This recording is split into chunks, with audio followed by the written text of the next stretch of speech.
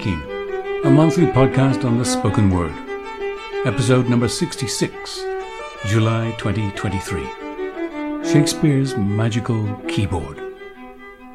Hello, Paul Meyer here. This episode is all about the Swan of Avon, as Ben Jonson lovingly referred to Shakespeare. My own homage to him is my ebook, Voicing Shakespeare. Read it before or after you listen to this podcast. I wrote it to help actors turn the greatest words ever written into the greatest words ever spoken. Setting it apart from similar publications are 76 audio and video performances of great Shakespeare speeches embedded in the text. They vividly illustrate the techniques under discussion. They're performed by 17 fellow professional actors and me from England, the United States, Canada, and Australia. With Voicing Shakespeare on your computer, your classical acting work will take a giant step forward, I promise. In a special appendix, 10 great Shakespeare audition speeches are analysed, scanned, and scored, and the skilled men and women of the company perform them.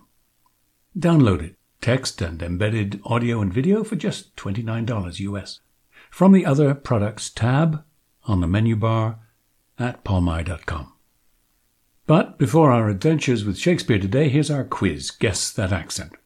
Last time I played this clip from the Idea Archive and challenged you to say where on the planet the speaker grew up. Actually, each week one of us would get a choice. We would pick who would go where, and where whoever picked the choice, that's where we would go. And we were pretty good about that. And we used to have a great time, and that was a lot of fun.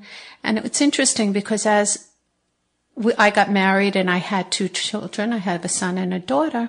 We used to do the same thing. Every Sunday we would pick, Allie or John would get to pick where they would like to go for a Sunday. If you guessed New York City, congratulations. It was Ideas New York 8, contributed by Alexandra Goodman, with scholarly commentary by senior editor Eric Armstrong, who's also one of the performers in Voicing Shakespeare. Thanks again, Eric and Alexandra. The speaker is Jewish, a real estate agent, lived all her life in the Bronx, and was 57 years old when Alexandra recorded her in the year 2000. To hear the whole recording, go to the Dialects and Accents tab on the menu bar of dialectsarchive.com and drill down to New York on the USA page. Now, this month's challenge. Where did this speaker spend his formative years? In the old clockwork mechanism watches, if you went up the mount with an old style watch on, it had stopped working because the magnetic pull was that strong. Get the answer next time. No guest this month, just me, on my favourite hobby horse, Shakespeare. My very first episode on this podcast was on Shakespeare's original pronunciation, OP. You know, I found that an examination of Shakespeare's verse rhythms is hugely enhanced by a little knowledge of OP. So, why not download my ebook, The Original Pronunciation of Shakespeare's English, text with embedded audio, if you want your mind blown as mine was back in 2005. The ebook is free, by the way. How amazing that linguists have been able to reconstruct that accent. Details on my Shakespeare page. That's on the coaching tab on the menu bar of paulmeyer.com. Then in episode 15, Phil Thompson and I talk about rhythm in spoken English and touch on Shakespeare from time to time. Jan Gist, that giant among us, now recently retired after decades with the Old Globe in San Diego, joined me for episode number 36, Shakespeare's Shapely Language. I often replay that just for fun. Heightened Language and Black Playwrights with Jacqueline Springfield, episode number 43, is highly relevant to this topic too. She's a master. And finally, the most recent episode on the topic is number 58, Gideon Burton, who knows as much about classical rhetoric as anyone alive, is my guest. So, if you're in the mood for a Shakespeare binge, these 6 episodes are for you. It's a great playlist. This month I promise to take the fear out of the dreaded term iambic pentameter. And if you're a meterphobe, I hope I can do that. But instead of just going over the familiar definitions, let's jump straight to a famous speech in iambic pentameter and hear meter in action. I've chosen Edmund's Now Gods Stand Up for Bastards speech. King Lear, Act 1, Scene 2. I perform it both in Voicing Shakespeare and also on my website. I put my transcription of the speech in OP with my recording of it on the webpage devoted to this podcast episode. And I put a link to my recording of it there too, in my own accent. There you will also find the speech scanned and scored.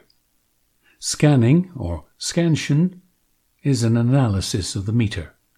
We find out through scansion where the speech is in the perfect de-dum, de-dum, de-dum, de-dum, de-dum rhythm, and where it's not, and why not, and with what effect. Scoring, on the other hand, is to point out other devices, like antitheses, one concept contrasted with another, and catalogues, lists, and rhetorical tropes, like alliteration. To get the most out of what I'm about to discuss, you really should open the webpage devoted to today's episode and read along with me. So go to paulmeyer.com and on the Other Services tab on the menu bar, choose In a Manner of Speaking, and then click episode number 66. And while you're there, hit the subscribe button to listen to all episodes from my site. The setup for the speech, if you're rusty on the King Lear story. Edmund, born out of wedlock, reveals to us in this soliloquy that he's planning to rob his legitimate half-brother Edgar of his inheritance by planting a fictitious and malicious letter to convince their dad, the Earl of Gloucester, that Edgar is plotting against him. That's the letter he refers to in the speech, slipping it out of his pocket and showing it to us, no doubt. It will also help you to remember that the old term for a bastard is a natural. That is to say, a natural child. You'll hear Edmund swear a vividly unorthodox oath to nature, Nature, as he would pronounce it in OP, his goddess, Nature, his goddess. What a dangerous heresy the first audiences would have heard in these words. So Edmund is an underminer of social order and the established religion. I wish we could recover the original heretical, subversive dangerousness of Edmund's words. But we can, of course. That's why we have great actors, right? I'll give it a little OP treatment too, just for good measure. As you'll hear, OP lends a vernacular tone to the words and gets us away from the sound of a prestige or politically sanctioned orthodox dialect. That helps with the dangerousness we want, to my mind. So here we go. Thou Nature art me goddess, to thy law me services are bound. Wherefore should I stand in the plague of custom, and permit the curiosity of nations to deprive me, for that I am some 12 or 14 moonshines lag of a brother? Why bastard? Wherefore base? When me dimensions are as well compact, me mind as generous, and me shape as true as honest, madam's issue, why brand they us with base, with baseness, bastardy, base? Base? Who, in lusty stealth of nature, take more composition and fierce quality than doth within a dull, stale, tired bed, go to the creating a whole tribe of fops got tween asleep and wake. Well then, legitimate Edgar, I must have your land. A father's love is to the bastard Edmund as to the legitimate. A fine word, legitimate. Well, my legitimate, if this letter spade and my invention thrive, Edmund the base shall top the legitimate. I grow, I prosper. Now God stand up for bastards. An amazing speech. So let's take a look through it and see meter at work, since that was my promise about iambic pentameter.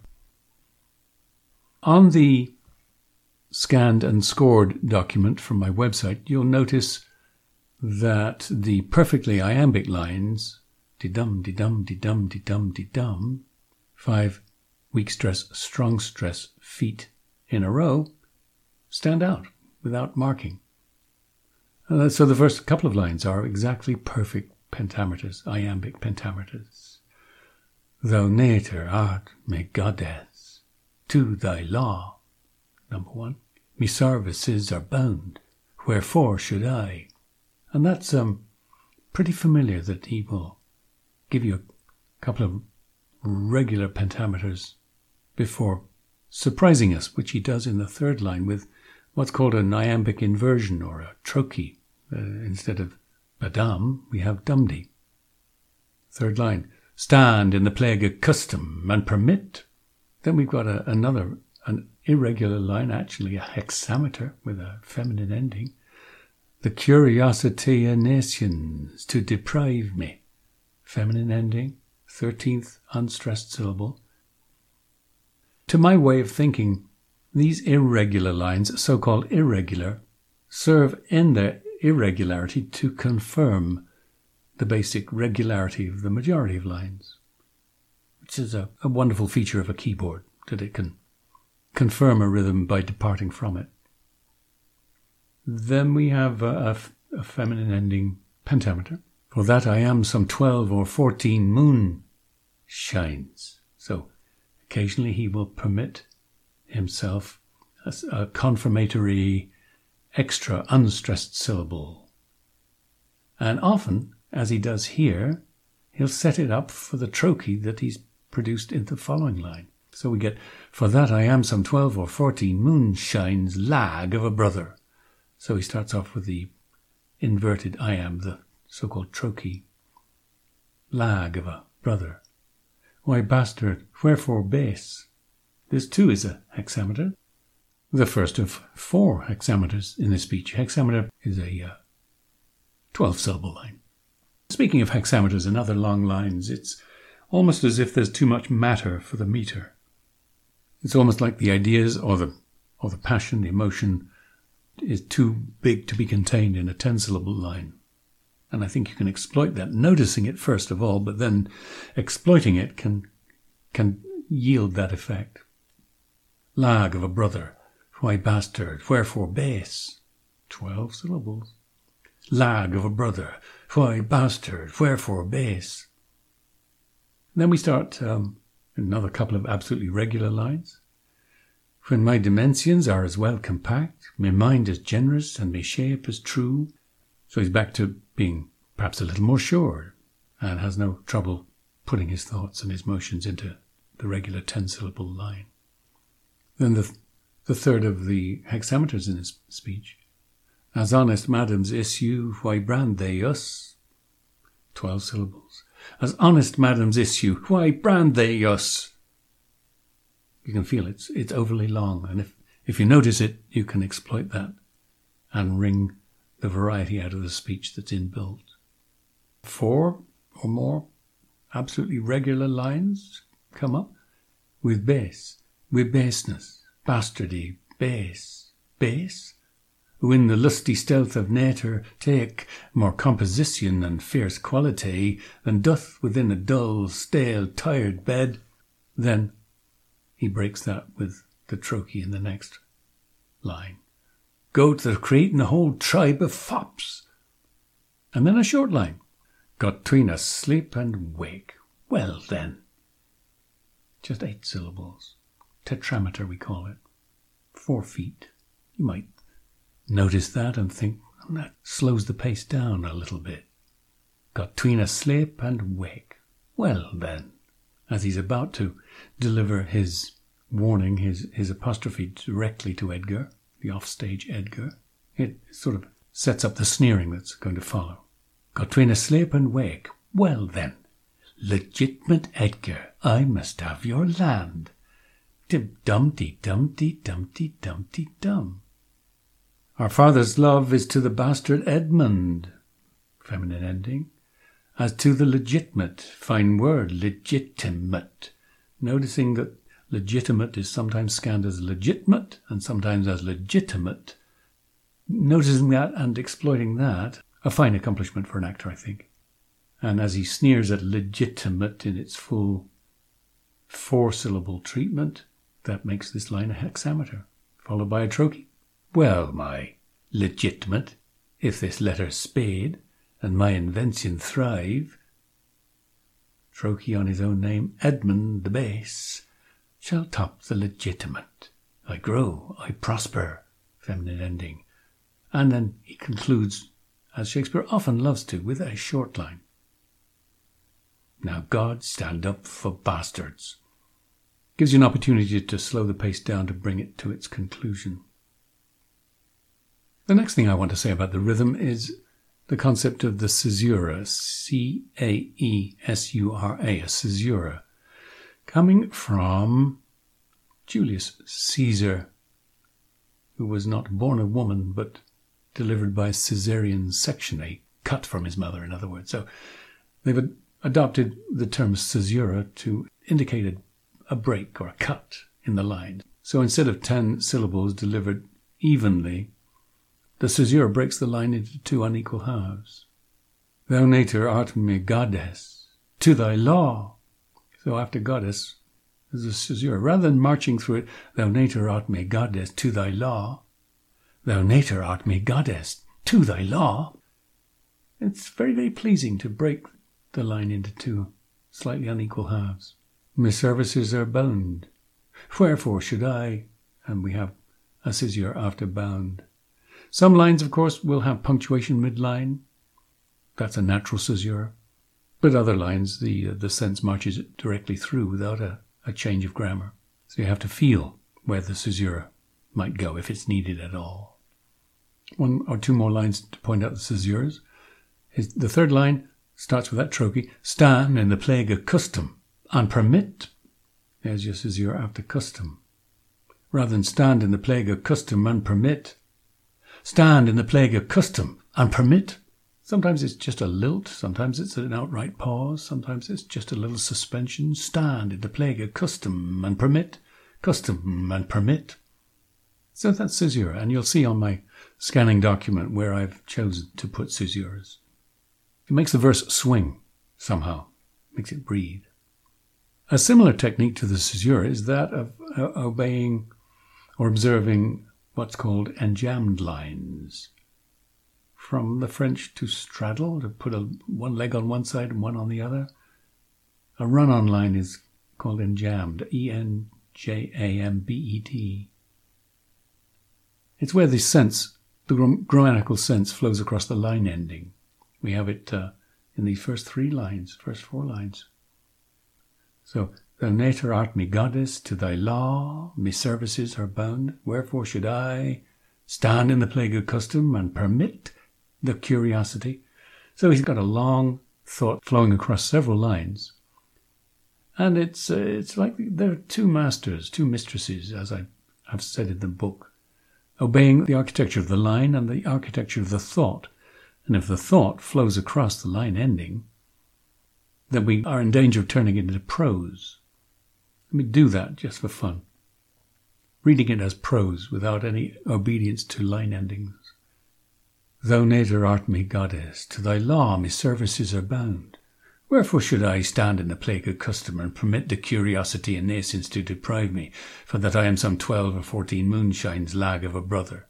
That could easily be prose. But to extract the prose-like flowing of thoughts across line endings, perhaps across several line endings, plus the shape of the verse, those 2 competing tensions are an amazing device for an actor. So, again, letting the thought flow across those 4 lines, but still observing the line endings. I'll give it one more time. Thou nature art me goddess, to thy law me services are bound. Wherefore should I stand in the plague of custom and permit the curiosity and nascence to deprive me, for that I am some 12 or 14 moonshines lag of a brother? You've got your cake and you can eat it too. You can observe prose-like the shape of the thought, and yet restrained, disciplined, as it were, by the verse form. Fantastic. My realization of that many years ago was like a light bulb for me. Just a couple of other little things about iambic pentameter. It's often referred to as a rising rhythm, and I think that's an extremely useful way to think about it.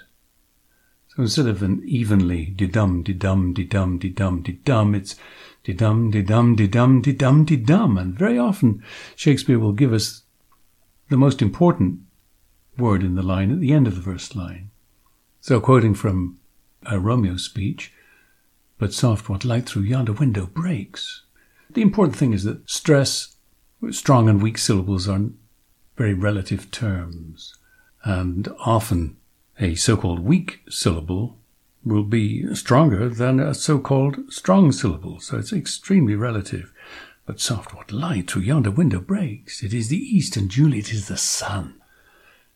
That redeems it from being something laborious and dutiful. But soft what light through yonder window breaks. When you're first beginning to encounter the concept, one tends to pound it out in a regular fashion, and that's death, of course. And the other thing I wanted to mention is that one must still speculate and discover, even while riding the horse, as I call the verse. Stay on the horse and let it have its head and let it do its thing. So you still got to act, even when you're obeying the meter. And even as one finds freedom within a song while obeying the composer's directions about pitch and duration and everything else, we've got to find the illusion of spontaneity while observing Shakespeare's metrical instruction. After all, if an audience notices your techniques, you failed. The techniques are useless if they're noticed. An audience should only be subliminally aware of when the poet changes from verse to prose, and those effects must be subconsciously delivered. What else can we point out? You'll notice in my scoring that I have highlighted alliteration, a special gift to the actor. It's not just a literary device, it's a gift to an actor too. So the repeated B's, brother, bastard, base, baseness, bastardy, base, those drum-like sounds. If you don't notice them, you can't exploit them, you can't make them count. But noticing them and scoring them, you can use it. Noticing catalogues, a fancy word for a list. A list is a hugely powerful thing, isn't it?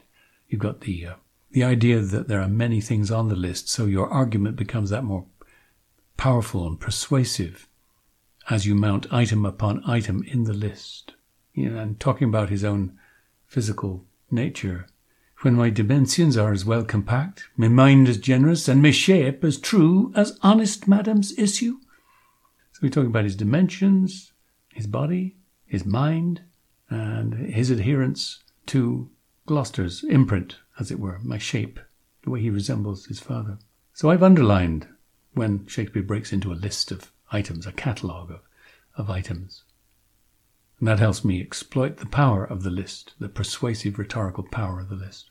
Then there's that wonderful alliteration. Why brand they us? You might easily miss brand as you're looking for the alliteration in base and baseness and bastardy, base. But he extends it. He obviously chose that metaphor, branding, because it has a B, like baseness and bastardy. So I hope that's whetted your appetite for further study of this speech. Edmund King Lear, Act 1, Scene 2, an amazing speech, so amazingly crafted. But if you don't notice all these rhetorical devices, the scansion, everything else that I produce in my scoring document, then you cannot ring these effects that I've spoken of. So, knowledge is power. Your journey towards becoming an A-list actor is the knowledge of the compositional proclivities of the author. So thanks for joining me, Paul Meyer. And again, for that free extra content, and especially the documents I've promised, go to paulmeyer.com, choose In a Manner of Speaking from the Other Services tab on the menu bar, and click on episode number 66. Email me with your comments and questions if you like. I'd love to hear from you. paul@paulmeyer.com. And don't forget to follow Paul Meyer Dialect Services on Facebook and me on Twitter @DialectPaul. My guest next month is Jill Peirce, Diane of Overtone Chanting. Intrigued? You'll have to wait till next time on In a Manner of Speaking.